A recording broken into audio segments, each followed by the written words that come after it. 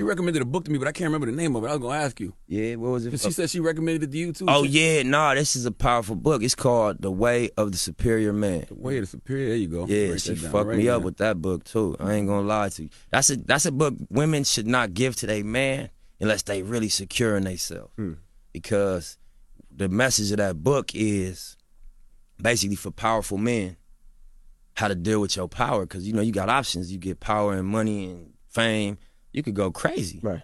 So it just give you a unique perspective, you know what I'm saying, on the right way to do things, you know what I mean? Gotcha. Yeah, from the author perspective, you know? It's heavy though. Chapter 49. Insist on practice and growth. Direction in life is a masculine priority, even in intimate relationship. A less spiritually mature man may say to his woman, my way or the highway. A man in the process of growing will often soften his direction and seek a compromise with his woman, playing Mr. Nice Guy. But a superior man will not settle for less than the fullest incarnation of love of which he and his woman are capable. With compassion, he slices through all bullshit and demands authenticity and humor.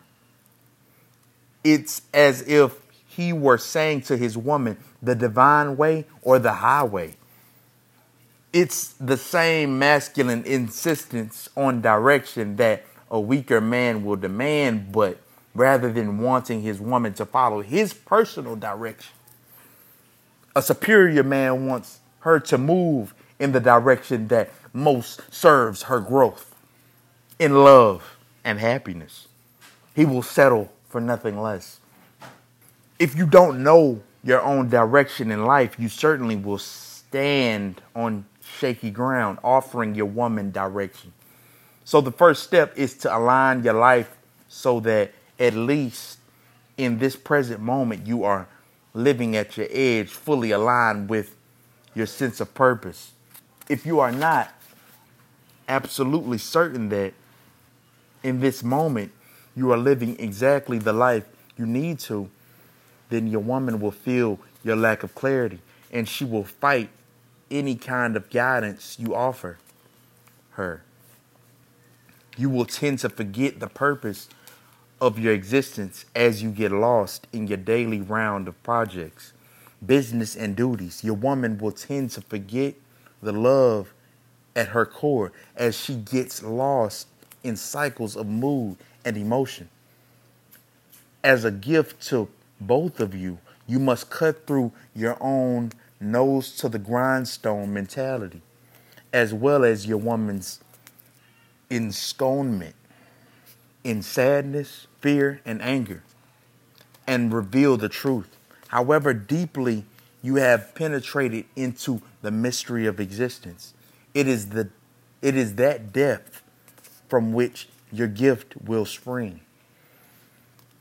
And any obstruction to that depth by yourself or your woman must be cut through in the present moment, so your gift may come from the deepest source.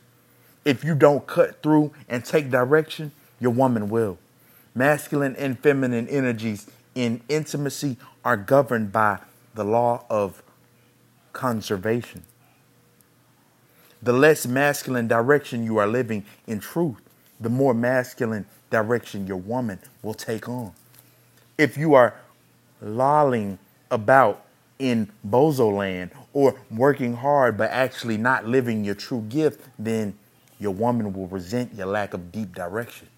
She will begin to take on the masculine blade herself, trying to cut through your lollying so that you feel the urgency, connect to your depth, and really give your gift.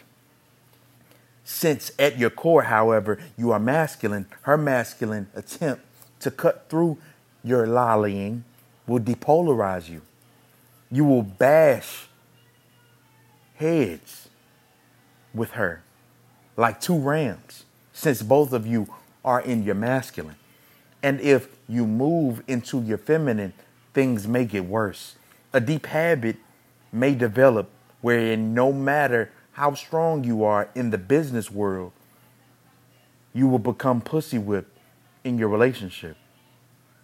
Your woman gets sharp and masculine. You become falsely receptive and agreeable. And meanwhile, both of you feel like vomiting.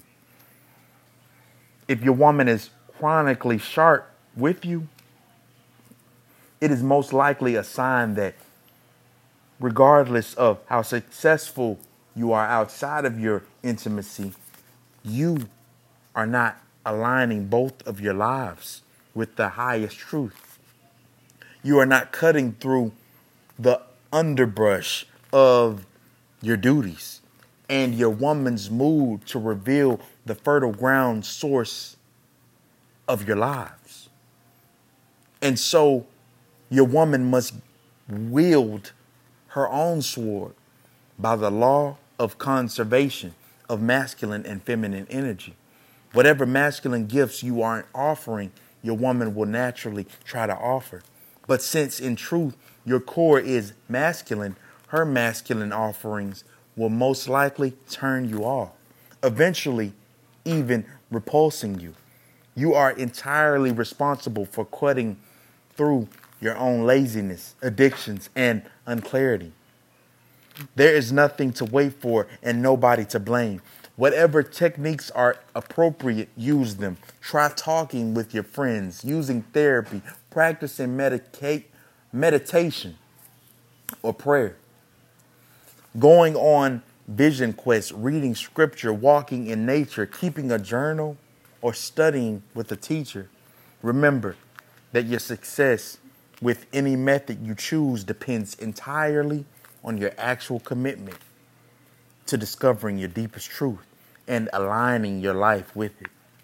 You can meditate until you're blue in the face, but it won't work if, when it comes down to it, you'd rather masturbate, read the newspaper, or watch TV than cut through your addictions, discipline your daily life, and give your gift from your deepest, most blissful source.